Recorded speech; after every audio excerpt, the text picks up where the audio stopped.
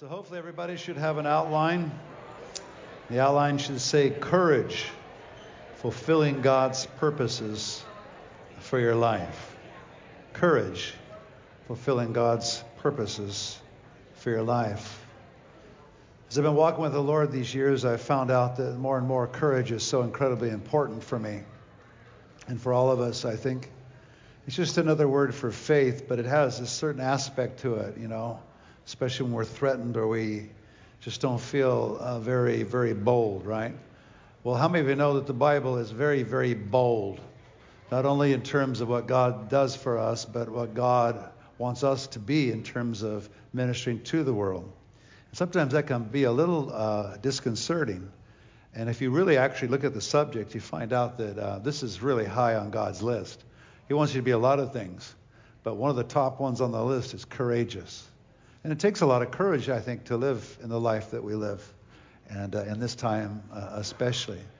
And one thing as I move along here, I just wanted to mention to you all, if you ever run out of, what would they say at church? What was that thing? It's all in your bulletin as well, the things that you can get. So if you miss something, you can always get there and get all the information you need about websites or whatever as well. Okay, and of course, you can also go to our live stream. All right, and to our website. So hopefully everybody has this outline, courage, fulfilling God's purposes for your life. And if you look at the outline at the very top, it says courage is not simply the absence of fear. And this is really important. In fact, it actually means acting on God's truth or promises despite fearful circumstances or thoughts. So sometimes we think of courage as we're just eliminate fear. Matter of fact, sometimes I think that might be a very dangerous place to be.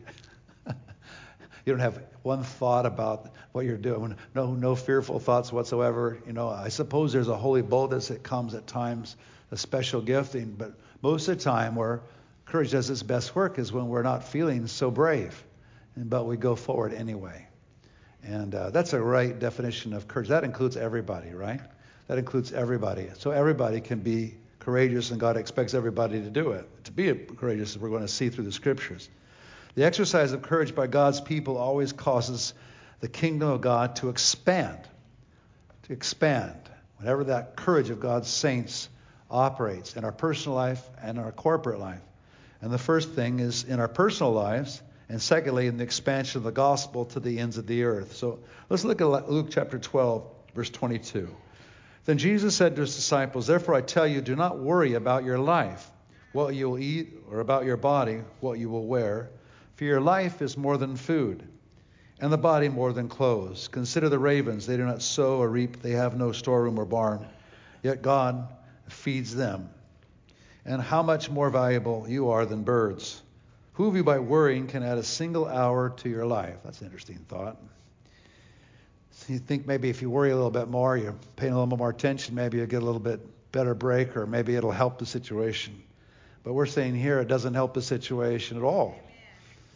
Since you cannot do this very little thing, adding a single hour to your life, God's house is a little thing. You cannot do this very little thing. Why do you worry about the rest? And he's purposely saying that, look, I'm a lot bigger than you think. Right? And actually, I'm a lot more interested in you than you think. Consider how the wildflowers grow. They do not labor or spin. Yet I tell you, not even Solomon in all his splendor was dressed like one of these. That is how God clothes the grass of the field, which is here today, and tomorrow is thrown into the fire. How much more will he clothe you, you of little faith? Do not set your heart on what you will eat or drink. Do not worry about it. For the pagan world runs after all such things, and your Father knows that you need them. And oh boy, is that true. And the world is just full of fear, especially these days. Maybe it's always been full of fear, but it just seems like to me there's more fear in the air than there ever has been. In so many different ways. And if you run out of things to worry about, just watch the news. They'll give you like 15 more to your list, right? So that's one reason why sometimes I have to watch my intake, I want to be up on everything, but they purposely, news is sort of an entertainment thing as well. They purposely don't want to say get too boring or nobody will watch anymore, right? It's like a whole bunch of dose of fear to stir everything up and put you on the edge of your seat, right? So it's by design in a way. So you have to be careful with that one. For the pagan world runs after all such things, and your Father knows that you need them. What is that? Eating and drinking and everyday provision. But seek his kingdom, and all these things will be given to you as well. You really believe that?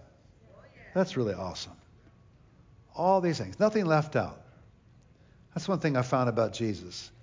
When you really know him, you begin to walk with him, he doesn't leave even ordinary things out. There may be a delay, but in the end, he doesn't leave them out. Do not be afraid, little flock, for your Father has been pleased to give you the kingdom. Sell your possessions and give to the poor. Provide purses for yourselves that will not wear out, a treasure in heaven that will never fail, where no thief comes near and no moth destroys. For where your treasure is, there your heart will be also. Now, there's an interesting thing about sell your possessions and give to the poor, right? Here's the interesting thing about that. If you actually do that, you actually begin to live this lifestyle, you find out that actually there's another scripture that kicks into place. Give, and it shall be given to you. Good measure, pressed down, shaken together, running over. And so in God's economy of things, material things are little things. The bigger things are the kinds of things that he multiplies back, like happiness, good relationships, all the rest. But he also takes care of us materially very, very well. That's what I've discovered anyway, right? He just wants my treasure to be in the right place. Your Father has been pleased to give you the kingdoms. You can sell, you can give away, you can meet pressing needs. But one thing I found about my life, and I've proved it over and over again, you can never outgive God. And he's interested in your little stuff, the little stuff, your car, your transportation, your house payment, your electric bill, all of it. He's in. He isn't ignoring that. He's not saying this is all tiny little stuff. But he's trying to get you to not worship at that altar. I'll take care of this. Let's go for the bigger things, weightier things, things that are on my heart for the whole world, and for the real treasure, that is the spread of the gospel of Jesus Christ. I think benevolent people get the world's attention in a way that maybe not many things do. But sometimes even that, people mess up and they make it into some sort of weird business or whatever, you know. I just like to give because it's a good thing and because it's clean and clear and beautiful. And I think there's nothing like our smaller gifts from all of us Christians out there sowed in the world. There's no better way to see that happen and those sort of manifestations of God's giving. So, the kingdom of God always causes the kingdom of God to expand two ways. First, in our personal lives, and second, in the expansion of the gospel to the ends of the earth. And this is actually, if you want to know what's on God's mind, this is always on God's mind. So if you want to relate to God, walk with God, it's sort of important to know what he thinks about, right? So he doesn't want you to get caught up in your possessions. He's okay with possessions. Matter of fact, he came that they might have life and have it abundantly in every way possible, right? But then Matthew 10 says something else, and this is really what's on God's mind above all of it. And that is, I'm sending you like sheep among wolves. I better keep mowing quick before you get scared. Be as shrewd as snakes and as innocent as doves. Therefore, be as shrewd as snakes and as innocent as doves. Wow. So don't underestimate the danger of the world. Be innocent, but I'm still sending you. I'm sending you. Be on your guard. You'll be handed over to the local councils and be flogged in the synagogues on my account. You'll be brought before governors and kings as witnesses to them and to the Gentiles. But when they arrest you, do not worry about what to say or how to say it. At that time, you will be given what to say. For it will not be you speaking, but the Spirit of your Father is speaking through you. Now, this is a huge manifestation, ultimately, of where God goes. He goes into every form of government, every high place, low place. He's everywhere. Whether you're in a low place or in a simple place or a neighbor across the street or whatever, the Lord wants you to know that he'll give you what to say. And he's interested in those people, right? And don't worry about that, what you're supposed to say. You don't have to practice your speech. Just be a normal person with that person. And don't be afraid in any way to express the hope that's inside of you. That's on his agenda as well, right? Fear was the main enemy of Israel's fulfilling the call to move into the promised land. And we see this through the Old Testament, and it's really, really, really, really dramatic. It's like underlined, it's like the 4th of July as you read Deuteronomy 1, because you see God delivering this people from a very difficult space, a slave nation. And they're being delivered. He's actually taking them. He's going to make them their own nation, even give them their own land. It's been years developing, and here they are. And God wants to deal with them. So as he's dealing with them, it's very interesting because their courage in getting out of that place of bondage is very much a part of getting out of the bondage. We can look back at this Old Testament story and say, yeah, those people of Israel, how dumb they were. Man, I don't understand how. There's God doing all this stuff. Couldn't they figure that out, Oh, yeah? Well, how about your own life? We can say that about our own life, right? Don't you know that Jesus shed blood for you on the cross and he cares that much for you? Then what are you so worried about that he's not going to care about the rest of your life? I can say that with my mouth, but in my spirit, sometimes it's not so easy. Especially when something comes that's surprising, or pain comes, or things come that really intimidate us. And the enemy always has this way of trying to, I'll just put it this way, push our buttons. And everybody's buttons are different. But nobody escapes from having to deal with sudden fear. Matter of fact, the Bible says, be careful. Don't be afraid of sudden fear.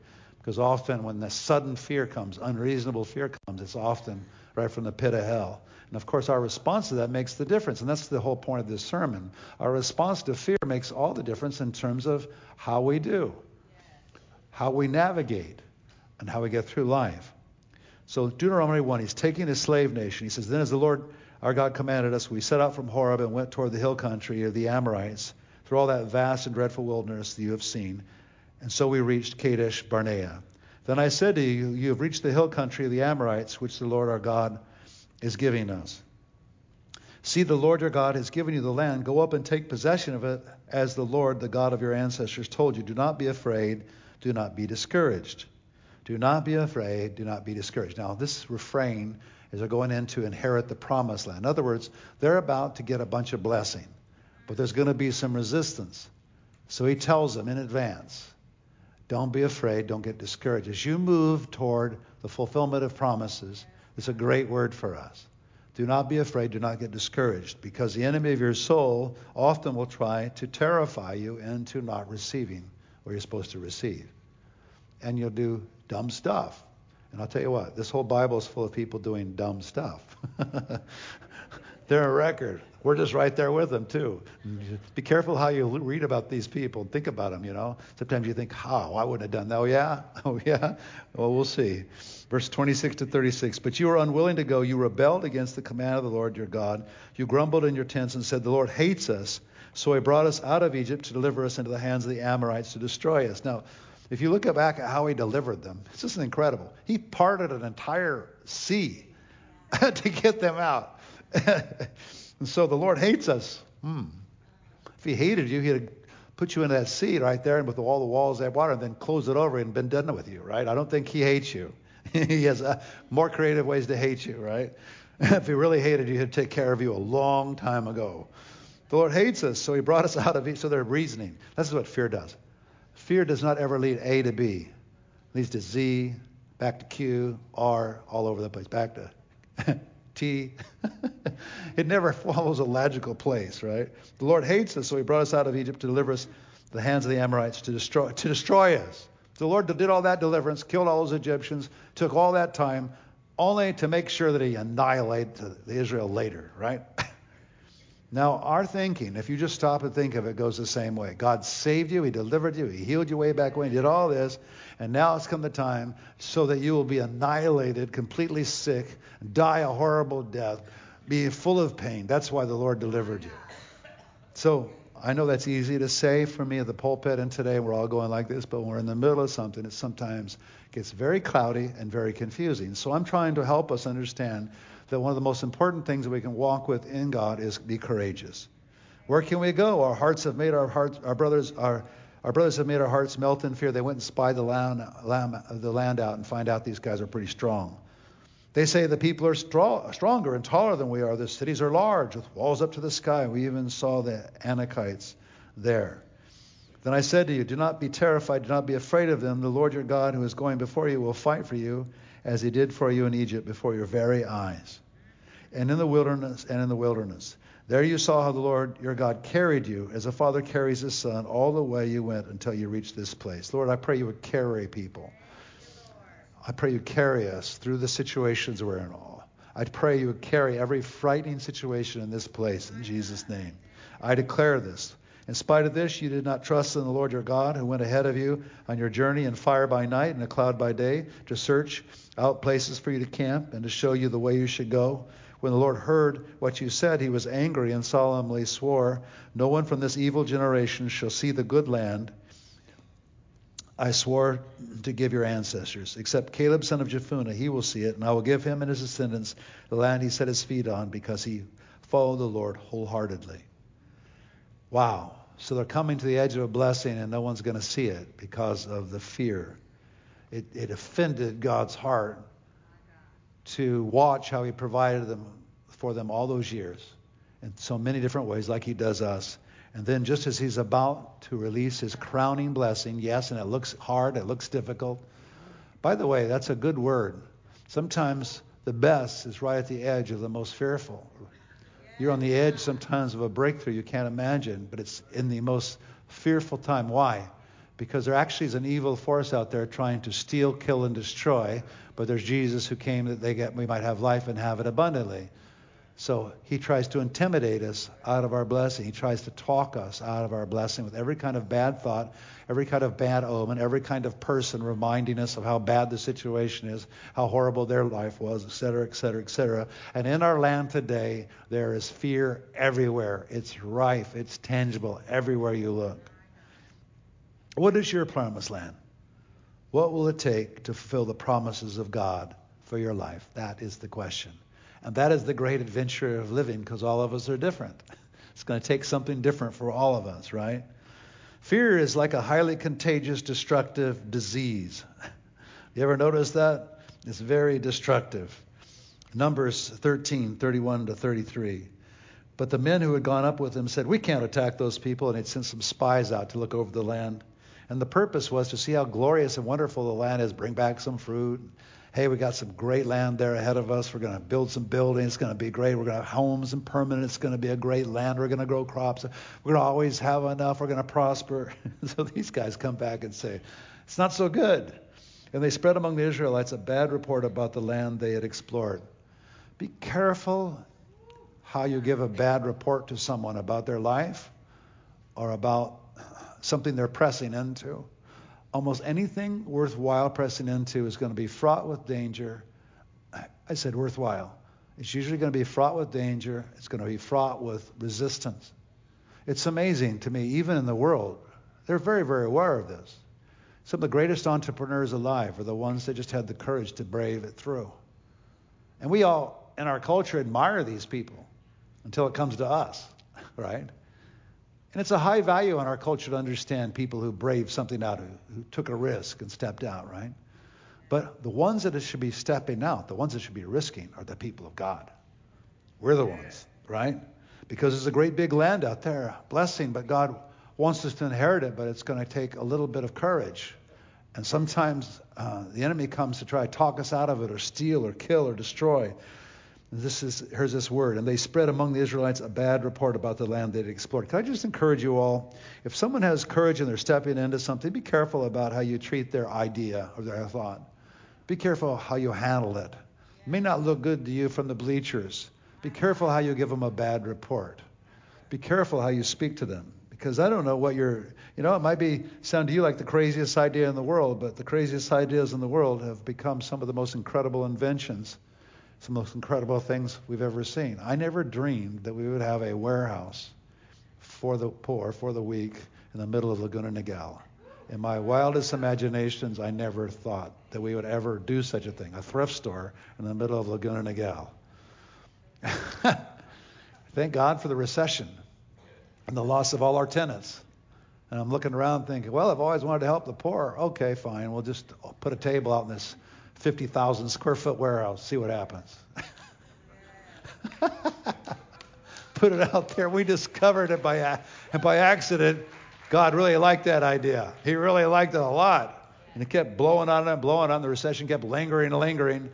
And that lovely tenant I was looking for to fill that 50,000 square feet and over showed up.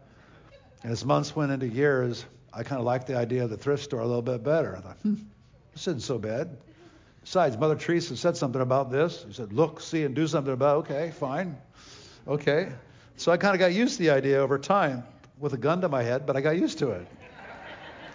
And they spread among the Israelites a bad report about the land they explored. They said, the land we explored devours those living in it. All the people we saw there are of great size.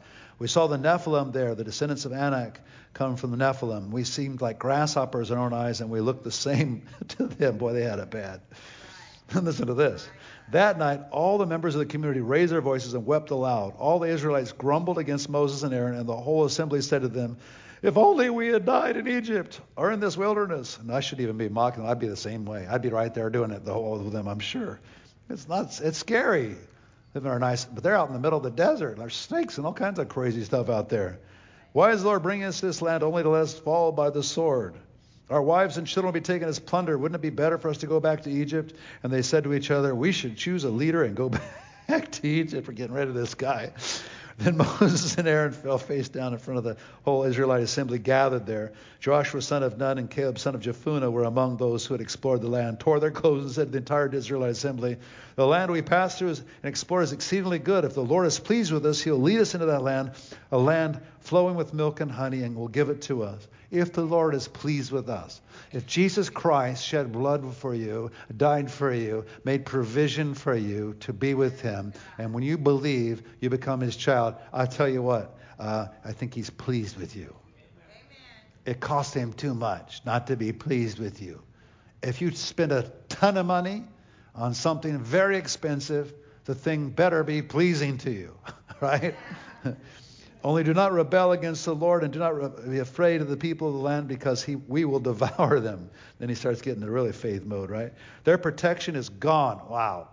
That is highly significant. Greater is he that is in you than he is in the world. They make a lot of noise and roar and laugh and scream at you. But their protection compared to Jesus in you is gone. Right? So it's just a matter of when we do the will of God, especially when we do something scary or we move out, their protection is gone. But the Lord is with us. Do not be afraid of them. Do not be afraid of them. I love these verses so much. And then look at verses 36 to 38. So the men Moses had sent to explore the land who returned and made the whole community grumble against him. See, only 2 of them had a good report. The other 10 said, these guys are too big for us. By giving a bad report about those men who were responsible for spreading the bad report about the land were struck down and died of a plague before the Lord. Wow.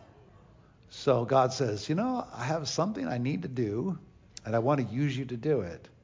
And somebody says, okay, I'll do it. And then somebody else says, no, you can't do that. No, you can't do that. Beware of what you get in the way, especially if it's something for God's kingdom, God's sake, right? Of the men who went to explore the land, only Joshua, son of Nun, and Caleb, son of Jephunneh, survived. They're the only ones, by the way, that gave a good report. I think this is on God's mind, isn't it? Fear is like a highly contagious, destructive disease, isn't it? Courage manages fear and does not let it spread in our heart. Courage overcomes fear by standing in faith on God's truth and promises until the answer. Well, as we read these verses, I love some of these verses in Hebrews so much because it's the New Testament explaining the blunders that the Old Testament people made, right? In some ways. So look at the Hebrews 10:35. It says, so don't throw away your confidence. It will be richly rewarded. Now, God just loves confidence. He loves faith. He likes it when you're hanging out there trusting and believing. And he just got to get used to that about God. He likes it when we have to depend on him. And he likes the confidence, especially when, things aren't going so well. But here's the key word. It will be richly rewarded. That's why you got to be careful how you deal with other people's confidence. Be careful. That may not be your, cup of tea. That may not be your vision or the way you would do it, or maybe silly to you. But if it's important to them and they feel they have something from God they're supposed to do, be careful how you treat them. Be careful how you help them and encourage them and discourage them as well. So don't throw away your confidence as they'll be richly rewarded. You need to persevere. So courage has a persevering part to it. So that when you've done the will of God, you'll receive what he has promised. So what we like is magic. But in the kingdom, perseverance is a really critical word for faith. Perseverance. So many of us find ourselves in this place. I think it's better that we just sort of get used to it. If you're going anywhere worthwhile, it's going to take some perseverance. And people do this in the world all the time, just for money. They'll do anything. Persevere and fight, and we know about those and we applaud them, right? But what about for God's stuff? Do you have to persevere for that? Yeah, I would say so, because the enemy hates God's stuff. The thief comes to steal, kill, and destroy, right? But I came that they might have life and have it abundantly. So the enemy is trying to steal, kill, and destroy every dream that you got. Don't let him take it. Any talent or ability, do not let him steal it. Oh, sometimes he'll steal it in the most amazing religious way. Have you ever noticed the enemy can play the game and steal prosperity and grace and ministry and gifting from you and give it every kind of good reason why it should be stolen? Make it look so good and so holy. This is the reason why I'm losing this or missing this, right? It's amazing. I mean, I've seen people fall for that. The enemy is so smart. He doesn't just give like this bold. He puts little dresses up, his little hooks, with little dressing, so you'll bite down on it, right? For in just a little while he will come and will not delay, and my righteous one will live by faith, and I take no pleasure in the one who shrinks back. That's a warning. But we do not belong to those who shrink back and are destroyed, but to those who have faith and are saved. Who's dealing with cancer here today? If you're dealing with cancer, would you have the courage to raise your hand? Stand up. Would you have the courage to stand up today? I heard that in my... Stand up wherever you are. If you raise your hand, stand up. If you're dealing with cancer, stand up. I heard it in my other ear, guys. Stand up. Stand up. Whoever's near you, just put a hand on them. And I heard my other ear inside. Lord, in the name of Jesus, be healed of cancer. May God bless you. May God reveal his healing anointing to you. May he bless you. May he deliver you from every form of cancer. God, and I pray in the name of Jesus that everyone standing here would get a good report. In Jesus' name, from the Lord. A good report. And a good report from the doctors as well. I pray you help them to know the prime and procedure, medically or not medically, what they're supposed to do. And I pray you'd bless them in Jesus' name. Amen. All right. We'll keep on going here. So look at C2 on your outline. There's also a love from the Father that supernaturally drives out fear. Did you know that? There's something from God. God brings love to cast out fear. He brings attention like we would if we tried to comfort, one of our children or something. And it's so important to understand this. And if anyone acknowledges that Jesus is the Son of God, God lives in them and they in God. And then he says this very interesting thing. And so we know and rely on the love God has for us. Now that God understanding is not just, okay, I know that God's for me and I know that theoretically he died for me on the cross and he proved it and so on. It's more than that. So one thing we talk a lot about here is the spirit of love. Like we would say the Spirit responds to faith or gives faith. Say it that way. The Spirit loves to reveal the Word of God. He brings intuition. He brings discernment, revelation. But the Spirit also brings love. That's why you can rely on love. And this is one of the greatest discoveries of my whole life, that the Spirit of God brings love. In other words, comforts me, encourages me, brings love. And so we know and rely on love. God is love. Whoever lives in love lives in God and God in them. When you feel the love of God on you, you can jump over high mountains in a single bound. Faith goes so far, but when you put love with the faith to go do something, it's very, very powerful. That inner voice on the inside of you. You can do it. You're going to be okay. Don't worry. You're going to be okay. This is how love is made complete among us so that we'll have confidence on the day of judgment. In this world, we are like Jesus. And here's the key thing. There is no fear in love. But perfect love, guess what? Drives out fear. Because fear has to do with punishment, or, hey, I made a mistake, or I'm not going to do right, or I'm doing the wrong thing, or God's going to get me, or whatever. The one who fears is not made perfect in love. And we love because he first loved us. So fulfilling God's purposes for your life, if it takes courage, I'm telling you, when love comes, when you feel the love of God in your heart, when you feel the presence of God and love in your heart, you'll be a lion. Willpower is great. And sometimes that's all I got left in the tank, right? Just do what I'm supposed to do. But love fills my tank, makes me more courageous, because perfect love casts out fear. When I know that God loves me, has me, it's important. And I'm not so worried about making mistakes either.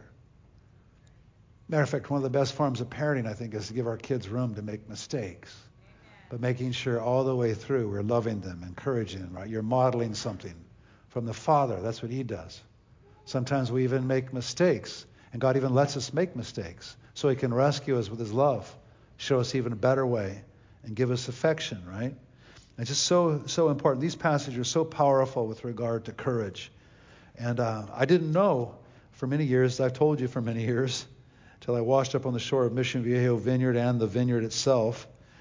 And I realized something wonderful. I realized that the love can be had through the power of the Spirit. For those who are led by the Spirit of God are the children of God. The Spirit you receive does not make you slaves. Fear will always make you a slave.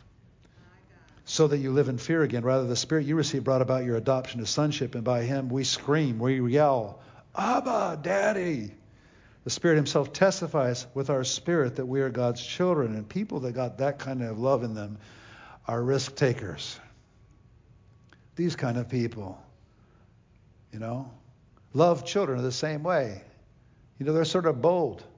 Love children, truly love children. They step out, especially in their family, and loving fathers and mothers keeps, hey, go ahead, you can do it, you can do it, you can do it. Maybe some of us didn't have such great fathers or mothers, and all we heard was the, better careful, you can't do that, don't do that, don't do this, don't do that, right? It's just the other way with God's sort of parenting. At least I've found that. What shall we say in response to these things? If God is for us, then who could be against us? That's a good word, right? He who did not spare his own son, but gave him up for us all, how will he not also along with him graciously give us all things? Good things. Graciously, by the way. If he gave you Jesus, how hard is it for you to give you other things? And he gave you, make no mistake about it, he gave Jesus to you and to me. He gave Jesus for you, not just a whole bunch of people, but for us personally. So if he's that gracious for that, his only son, let it be crucified, die a hideous death for you, and put your sins on him, then you know what? Who will bring any charge against those whom God has chosen? It is God who justifies. Who then is the one who condemns? No one. Christ Jesus, who died, more than that, who was raised to life, is at the right hand of God and is interceding for us. He's praying for you. Yes, God. Who shall separate us from the love of Christ? Shall trouble or hardship or persecution or famine or nakedness? As written, for your sake we face death all day long. We are considered as sheep to be slaughtered. No, in all these things we are more than conquerors through him who loved us. For I am convinced that neither death nor life, neither angels, nor bad politicians, nor demons, neither the present nor the future, nor any powers, neither height nor depth, nor anything else in creation will be able to separate us from the love of God that is in Christ Jesus our Lord. We are inseparable from the King of the universe, the one that really calls the shots in this earth and really wants to use us. That's the other secret in this earth. To be his leaven, to be his light. If the world is dark, he wants to use us to bring it. That's the whole thing. He doesn't want to shine just a big flashlight from heaven. He already did that. It's called the sun. But for the rest of the darkness, he uses us to push back the darkness. We're the light of the world. We're the salt of the earth, right? We just need to act like him. The thing is, you don't understand that unless you believe that he's the light in your own life. Unless you hear that voice and feel his presence and he shines your light in your heart, then you can be very, very bold. Unbridled fear has this habit of destroying your life. Job 3:25 said something interesting. What I have feared has come upon me. What I dreaded has happened to me. Fear attracts bad things, right? What I feared has come upon me. Sometimes when there's enough fear in your heart and your atmosphere, you actually attract negative things. Demons love fear. They feed on it. That's why you got to be careful about how you manage your life, right? Yes, there are real live angels and real live demons. The thief comes only to steal, kill, and destroy, but I came that they might have life and have it abundantly. What brings the life and abundance? It's courage. It's faith in the one that loves us so much that he died for us, right? Hebrews chapter 11, verse 6. And without faith, it's impossible to please God. Whoa. Without taking risks, it's impossible to please God. So I can just use this word, faith. When you stepped into Jesus, when you gave Jesus your heart, you took a risk. When you really did it, you took a risk. You stepped into something new, right? The very beginning, when you started, it was a risky business to you. And everything else, and ever since the spiritual progress from that point, sometimes is risky, right? And here we worship this God. It's impossible to please God without faith. And we can't wonder why he keeps putting us in these compromising positions. Because it's impossible to please him without faith. And the compromising positions puts us in a place to grow in faith because it pleases him. He likes it. He likes us to be like him. Afraid of nothing. Right? Easy to say amen. Until you go face that thing that tries to knock your block off, right? Without faith, it's impossible to please God because anyone who comes to him must believe that he exists and that he rewards those who earnestly seek him. What a great verse. Look down at verse 8.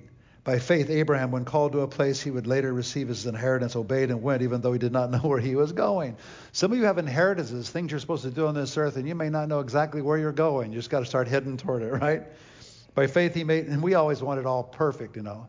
Okay, you want me to do this, so what does it look like? Yes. What color is the paint? What's the floor like? Where's the bathroom? Yes. Okay, I'll go. No. There, over there. In the woods back behind over there. Go over there. Well, I don't see nothing. Just go. All right? Right? That's how it kind of works sometimes. Sometimes clearer. By faith, he made his home in the promised land like a stranger in a foreign country. You know what's clearer? It's broken, beat up people. That's clear. Go help them. Well, I don't know how. Just go do it. Go help them. Just do what you can. Go do it. Right? But we want it all clear. No, I want this all lined up now because I don't want to make sure the neighbors don't get mad at me. I want the city to be all in line with this. I want everything to be perfect. You know, I want to make sure this is sanitary around here for heaven's sake. And okay, then I'll do it. Right? I want you to just paint this perfect picture, but actually, like faith is a little bit sloppy. Starts and stops and confusion. And God likes the whole thing, which is a little bit disconcerting sometimes. By faith, he has made his home in the promised land like a stranger in a foreign country. He lived in tents, as did Isaac and Jacob, who were heirs with him of the same promise. When you think of them in tents, like, oh, what a glorious thing. They're living in tents. And look at these little sheepies around. You go live in a tent in the desert for a while. See how you feel about it, right? For he was, well, there was probably some water. Yeah, go to the nearest river or whatever, dig a huge well or whatever. I got to get the water. This is not easy life here. Sandstorms and heat in the day, no air conditioning, right? For he was looking forward to the city whose foundations, whose architect and builder is God. Yeah, I love this. Let me read 17 to 19. By faith, Abraham went. Listen to this. By faith, Abraham, when God tested him, offered Isaac as a sacrifice. Wow. Whew. This faith stuff's a little risky. Man. He would embrace the promises, was about to sacrifice his one and only son. I mean, the promise was all about his son. He's going to have a son. He's got an inheritance. And then this thing is about to go under the knife, and he's the one that's going to do it. Even though God had said to him, it is through Isaac that your offspring will be reckoned. When things go south, we got the vision right in front of us, and it looks like it's going south. Oh, my gosh, Isaac's going under the knife. What am I going to do? That's part of faith. It's part of walking these things out. This is not for the faint of heart. It's for the strong of heart. But when you do it and you learn the ways of God, you learn, sometimes the safest place is not the safest place. I'll just take faith, please, and I'll walk in that. Abraham reasoned that God could even raise the dead, and so in a manner of speaking, he did receive Isaac back from the dead. So the knife's coming down. He says, wait a minute. Stop. Time out. You don't have to do it after all. Golly. Woo! Without faith, it's impossible to please God. We're talking about some serious stuff going on here, right? And we find ourselves in those serious things. If there ever was an hour for faith in the body of Christ, it is now. Your world is changing dramatically around you. And if you wring your hands or you ignore it and you don't express the kingdom and move with God to where he needs us to be, with the voice he wants us to have, and with the provision he wants us to give to the world, we will be in the backwash of this thing. But if you want to be the head and not the tail, then you got to go along on this faith ride with the Lord, because he will never forsake his people. But he likes faith. By faith, Moses' parents hid him for 3 months after he was born because they saw he was no ordinary child. And they were not afraid of the king's edict. By faith, Moses, when he had grown up, refused to be known as the son of Pharaoh's daughter. He chose to be mistreated along with the people of God rather than to enjoy the fleeting pleasures of sin. He regarded disgrace for the sake of Christ as of greater value than the treasures of Egypt, because he was looking ahead to his reward. By faith, he left Egypt, not fearing the king's anger. He persevered because he saw him who was invisible. By faith, he kept the Passover, the application of blood, so that the destroyer of the firstborn would not touch the firstborn of Israel. By faith, the people passed through the Red Sea as on dry land, but when the Egyptians tried to do so, they were drowned, and so on and so forth. Wow. And there's other Hebrew heroes mentioned in verses 30 to 34, one after the other. By faith, the prostitute, amazing, Rahab, because she welcomed the spies, was not killed with those who were disobedient. And what more shall I say? I don't have time to tell about Gideon, Barak, Samson, Jephthah, about David and Samuel and the prophets, who through faith conquered kingdoms, administered justice, and gained what was promised, who shut the mouth of lions, quenched the fury of the flames, and escaped the edge of the sword, whose strength was turned to weakness. Whose weakness was turned to strength. I'll make sure I get that right. Whose weakness was turned to strength. That's the way we go, isn't it? I was strong for a minute there, and now I'm weak. God, what am I going to do now? I'm trying to walk on water, and I'm sinking. Right? No, whose weakness was turned to strength, and who became powerful in battle and routed foreign armies. What a beautiful section of Scripture. All of those things. So, God's looking for present day heroes, as we've been mentioning, right? So we'll look at verse 39. These were all commended for their faith, yet none of them received what had been promised, since God had planned something better for us, so that only together with us would they be made perfect. In other words, all that was leading up to something.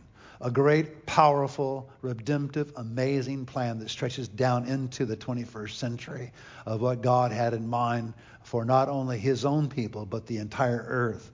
And we're right at the forefront. And the plan that began with faith with these people continues on through the generations.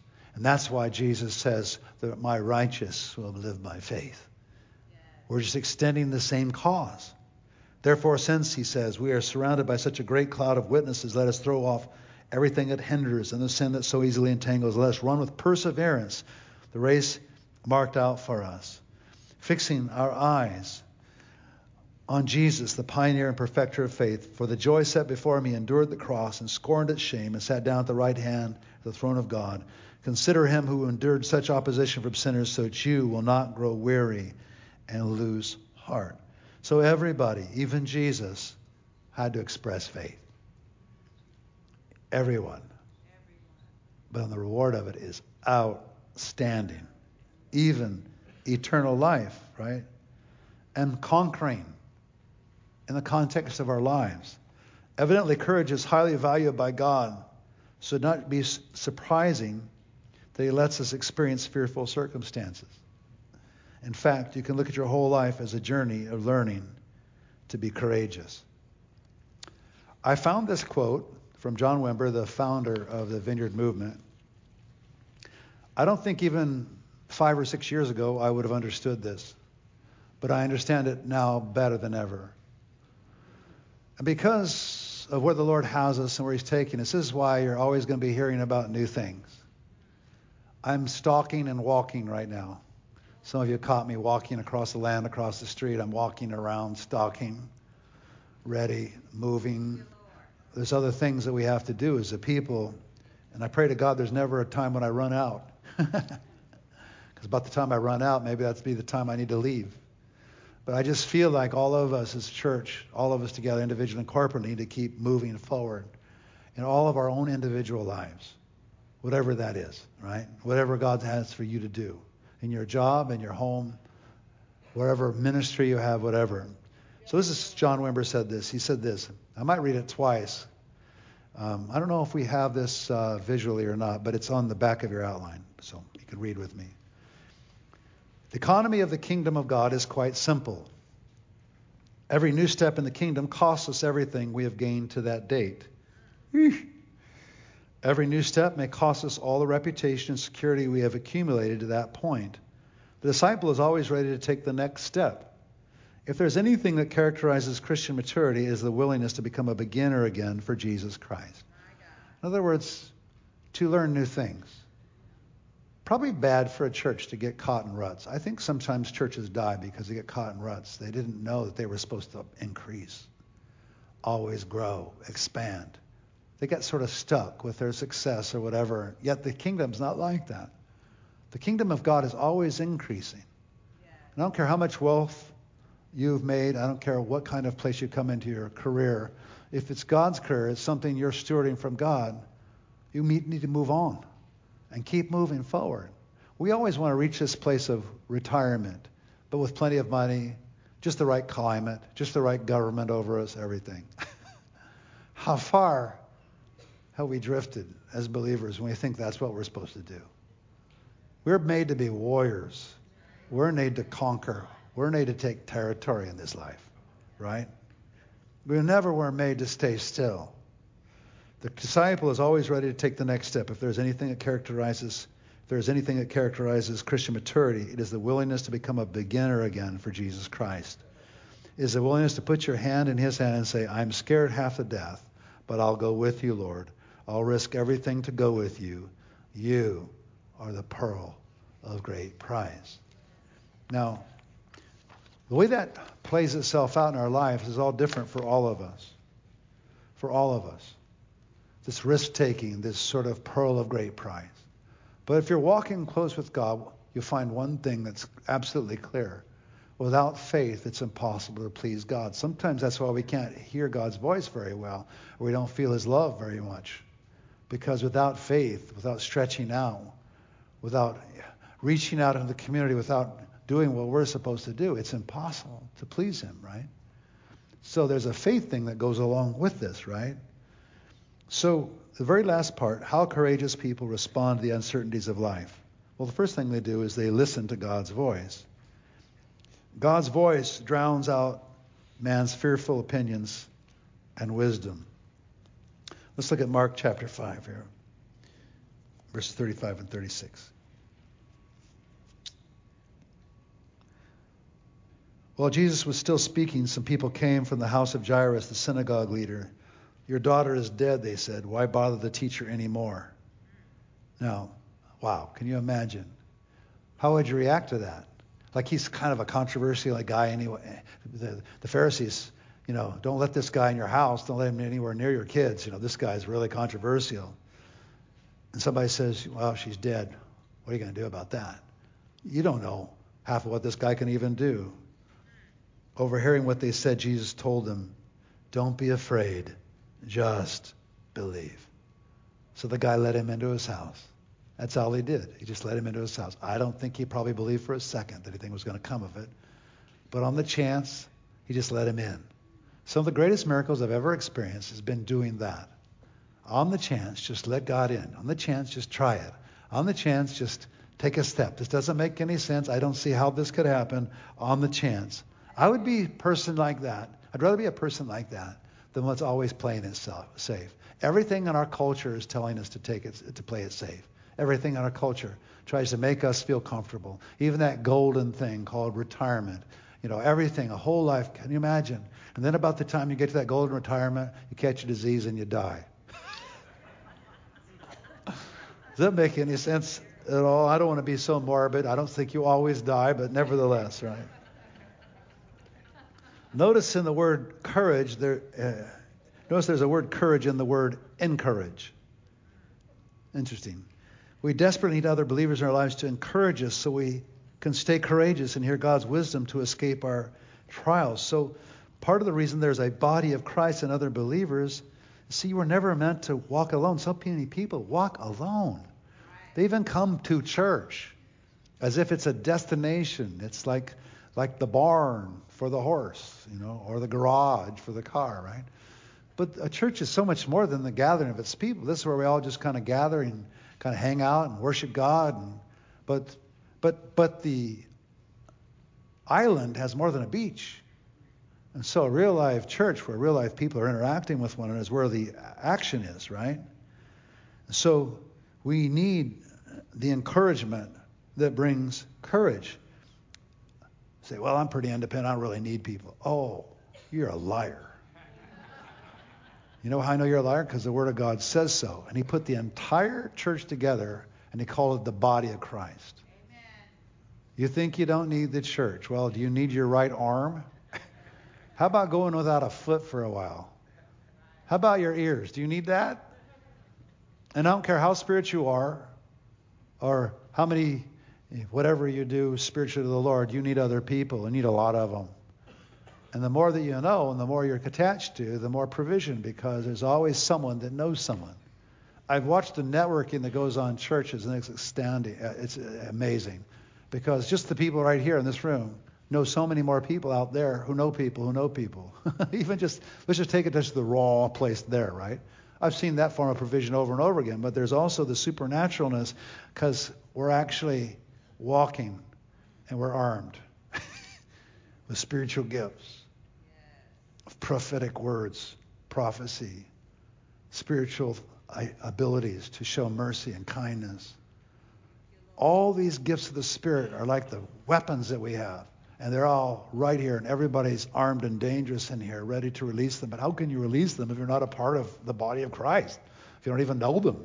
How can you experience their gifting? And these dangerous weapons to the devil, but so beautiful for us, right? I tell you, for what I know right now, I don't know, maybe I would be in a different place if I didn't know the Lord, but just from the sheer place of like being smart about my life and having friends help people in times of need. Just to put it that way. It's good to have good friends. There's a friend that sticks closer than a brother. If you try to live this life without it, wow, sorry about that. That's a pretty tough way to live. And here's an interesting thing. Not even how much money you have will never cover up what you need from other people. Sometimes the weakest person in the body of Christ has exactly what you need. The exact advice, the exact counsel, the exact thing, the exact relationship, whatever it is that you need, and you don't even know it. Right? Oh my. The body of Christ means everything that implies in Jesus Christ. He just puts God in there with skin on, and that's us. And we're armed and dangerous, even the weakest of us. He likes it that way, especially the weakest of us. So nobody gets too arrogant. He hates arrogance. So from the most weakest, humble person may come your healing, may come a word from heaven that changes the rest of your life. He didn't make it so we're all shiny and strong up here, and we have people praying for people. It doesn't look so powerful to me. I don't know if I want to get prayer from that guy or not, You know what? They're packing because God arranges it. He gives them weapons here. So in a minute, we're going to ask anybody who wants to come forward for prayer, and you never know who you're going to get and what they're carrying that day. Well, they don't usually carry that, but that day they might. They might have exactly the word or the person to know or the experience or the healing or just something you need this very day. And God will make it so sometimes the weakest person you think wouldn't have much for you, because I know that because everybody's always after me to kind of wave my hand over them as if I'm God or something, and have that. But I'm telling you, the action's with ordinary folks. Amen. That's right. I know I'll say that and you won't believe it. But if you ever get to the place where you believe that, you're going to really understand what it is to take part in the body of Christ and be around people. I watch it every day of my life. I'm shocked with it. I'm stunned by it somehow. The provision that comes from a person, just an ordinary person who happened to know this, happened to know that, right? Or happened to just be praying and that God just used them to bring the most incredible or whatever. And they're ordinary citizens, and that's the way God likes it, because guess what? God gives grace to the humble, and I know I'm looking at fairly large number of humble people here today. And if you're not humble, God will help you along in that one. Right? He has this amazing plan, right? Because what? He gives grace to the humble, right? See to it, brothers and sisters, that none of you has a sinful, unbelieving heart that turns away from the living God. This is Hebrews 3:12. But encourage one another daily, as long as it's called today, so that none of you may be hardened by sin's deceitfulness. So our encouragement keeps us from being hardened to the place where we can't hear God and we get deceived. We have come to share in Christ if indeed we hold our original conviction firmly to the end. Right? Isaiah chapter 30. Isaiah chapter 30, verses 15 to 21. This is what the sovereign Lord, the Holy One of Israel, says. In repentance and rest is your salvation, and quietness and trust is your strength. But you would have none of it. You said, no, we will flee on horses, therefore you will flee. You said, we will ride off on swift horses, therefore your pursuers will be swift. 1,000 will flee at the threat of one, at the threat of 5 you will all flee away. So you are left like a flagstaff on a mountaintop, like a banner on a hill. Yet the Lord longs to be gracious to you. Therefore he will rise up and show you compassion, for the Lord is a God of justice. Blessed are those who wait for him. People of Zion who live in Jerusalem, you will weep no more. How gracious he will be when you cry for help. As soon as he hears, he will answer you. Although the Lord gives you the bread of adversity and the water of affliction, your teachers will be hidden no more. With your own eyes you will see them. Whether you turn to the right or the left, your ears will hear a voice behind you saying, this is the way, walk in it. What a great scripture. So, in this particular case, Israel wanted to run and go the wrong direction. But he said, no, don't do it. This is not the time to go. Do not flee. Do not run away. Stay in this place. Don't move, right? How gracious I'll be if you just stay. But there's enemies come. They're everywhere. We need to flee. We need to go. We need to go. He says, and you will run. And you'll keep on running, right? You will run, all right? Therefore, your pursuers will be swift. No, we will flee on horses, therefore we will ride off on swift horses. Whatever you do in this life, whatever you do not let fear be the core of it. No matter how it masquerades, now how you dress it up, no matter how it looks, don't run. Unless God says, run. And then you go.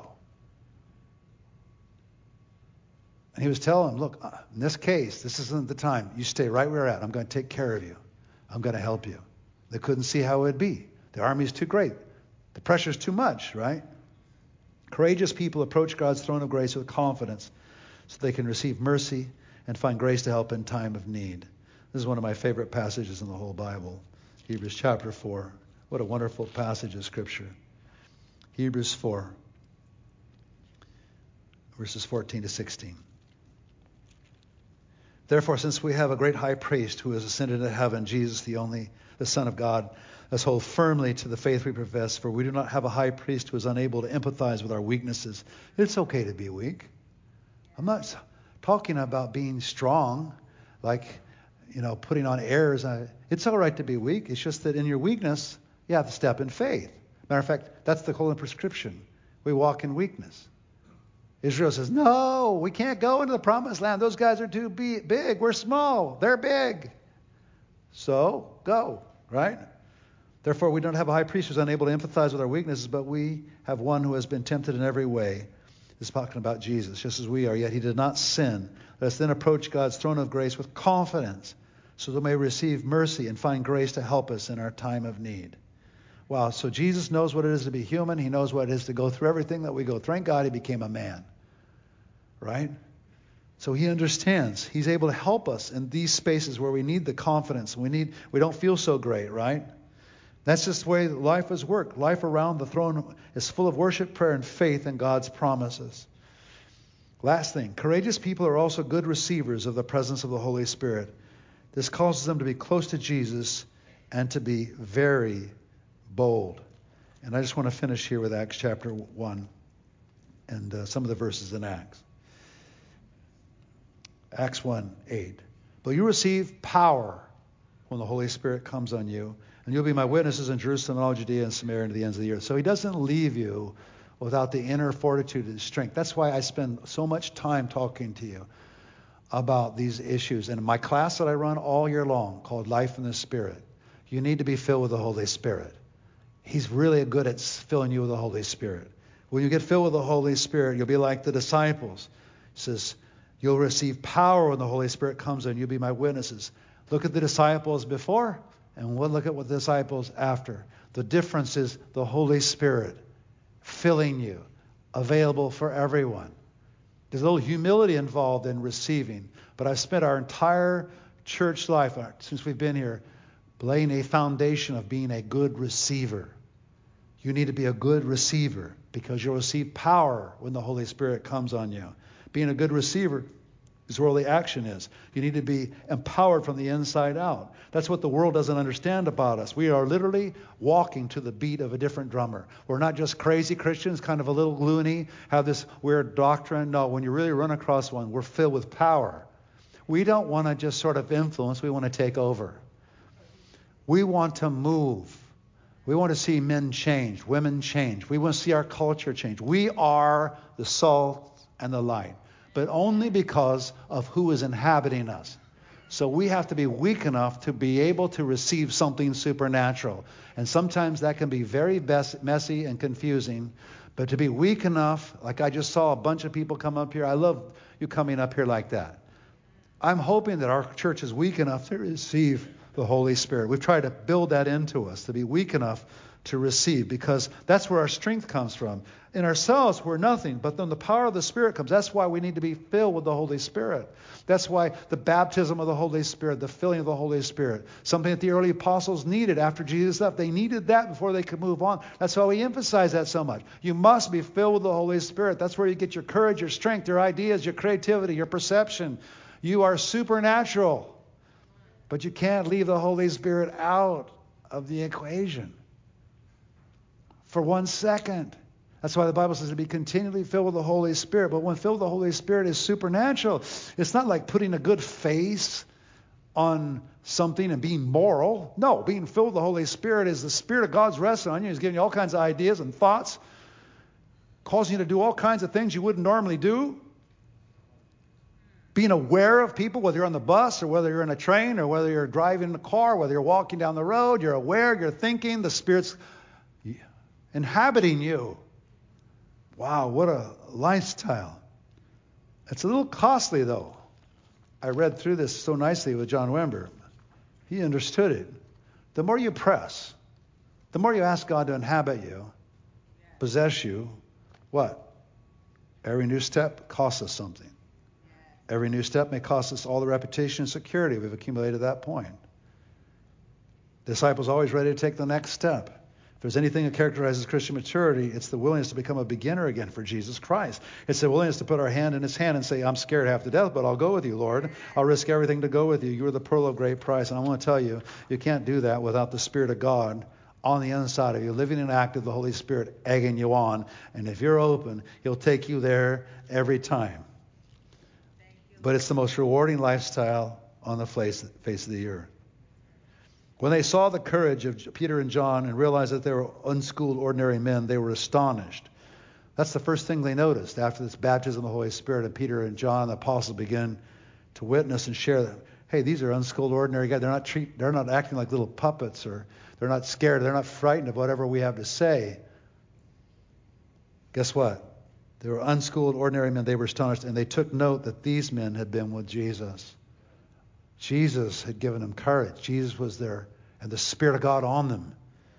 But since they could see the man who had been healed standing there with them, there was nothing they could say. This is the guy that they healed, right? A blind man. Verses 29 to 31. Now, Lord, consider their threats. Okay, so what happens is Peter and John get arrested. That's not good. Uh-oh. We're going to get killed for this? Peter and John get arrested. But then they release them. And guess what? Look at this. This is the church. This is who we're supposed to be. They come back. They got arrested thinking, oh my gosh, we could all get arrested. Now it's real, right? But what happens? They start praying. Indeed, Herod and Pontius Pilate met together with the Gentiles and the people of Israel in this city to conspire against your holy servant Jesus, whom you anointed. They did what your power and will had decided beforehand should happen. Now, in light of all of this and the death of our friend, God himself, and the filling of the Holy Spirit, and we're seeing the anointing that's rested on him on us. Now, Lord, consider their threats and enable your servants to speak your word with great boldness. You know what they're saying there? More, Lord, not less. I don't care if it costs us more jail. We don't care. More, not less. Only the Spirit of God can cause that to happen inside of you. That's the only way you can deal with the uncertainties of life. You need some hamburger helper, and he's a lot bigger than a hamburger. You need God to help you, God with us. They understood it then. They finally got it. Okay, it's going to be a rough ride, but God's with us. Look what God's using us. We're healing the blind. We're doing what Jesus did. That's why it's so important that for a church to be filled with miraculous things and signs and wonders and miracles, you need those to keep you encouraged. God wants to give them and work through you. You just can't live with information and regurgitating over and over again without seeing the power of God working through your life and through other people. We are a Spirit-led, Spirit-empowered church, and we look strange many times to the world and sometimes to other Christians, but this is who we are. Now, Lord, I want more. I just got arrested, Lord, I don't care. Consider the threats. Enable your servants to speak your word with great boldness. Stretch out your hand to heal. Perform signs and wonders through the name of your holy servant Jesus. As long as you keep doing that, we're fine. After they prayed, the place where they were meeting was shaken. God said, I really like what you just said there. And they were all filled with the Holy Spirit again. They'd already been filled with the Holy Spirit. They got another dose. And guess what? When you get filled with the Holy Spirit, guess what happened? And they spoke the word of God boldly. When the Spirit comes, there's a boldness that comes. Courage comes. And you begin to fulfill the purpose for your life. Lord God, just keep filling us and filling us and filling us. Let's all stand. Lord, we just thank you for the holy presence of Jesus in this place. I want to do something here with us. Then I want to proceed to healing and we'll be done. But if there's something that's scary that you're considering, and you're not sure if it's God or not, but you're just considering to do this scary thing, and it's just got you a little bit intimidated. Or if you're just scared, period. Maybe you're just sick. Maybe, and you don't know how you're going to get well. Or maybe there's something else like that. But there's just something you're thinking about, right? And you just need the Holy Spirit to empower you, to help you. You need some boldness from God. So it says here that they were all filled with boldness. So why couldn't God fill with boldness right now? Why couldn't he do that? If that's you, raise your hand. Now, God, whatever it is we're considering, whatever it is that we're uneasy about, Lord, I pray you'd fill us with boldness. Lord, we believe in the boldness, Lord. We pray for boldness, a holy boldness. Holy Spirit, rest on us. In Jesus' name. Holy Spirit, help us. Give us information that we need. And if you've already given us information, give us the courage to carry it out, to obey, to stretch forward, to do whatever you want us to do, Lord. Pray we wouldn't shrink back. We wouldn't stop in the middle of it. We would pursue it with all our heart. We would let you talk to us as you want, tell us what we're supposed to do. Lord, we volunteer to hear your voice. We just pray, God. And when we're weak, please have mercy on us. And help us not to run from anything. In Jesus' name, no matter what it looks like. In Jesus' name. All right. I want to make sure we touched everybody. But I have felt all the service this whole time like God wants to heal people. I felt it earlier. And I just want our healing teams to come up to the front. And we're going to pray. Don't worry if it's an ordinary person praying for you. You don't need anybody but Jesus. But sometimes these ordinary vessels that are actually exercising courage to pray for you, you would be shocked to see how the power of God comes through them. You would be absolutely shocked. Oh, I don't want to go up in the front. I'm kind of a stranger here. And these people, and I don't even know who they are exactly. Precisely. Why don't you just take a chance on it and see what happens? Because the issue is that Jesus is here. And we're willing to pray for each other. And we're willing to be this humble little group of people wanting to exercise great things for God. You give grace to the humble. And you, especially if you are threatening you have a life-threatening disease, or if you're in physical pain as I speak today, I just encourage you to come up. But anybody who would like to be healed or touched, I feel there's a healing anointing resting on the church today. I felt from the whole time through. Lord, I pray you would heal the sick. I pray you would deliver us from evil. I don't care how many times I've been prayed for, 50 or 100 or 10 or 1. I pray, God, you would deliver, and I pray this would be an atmosphere where the power of God would rest on us.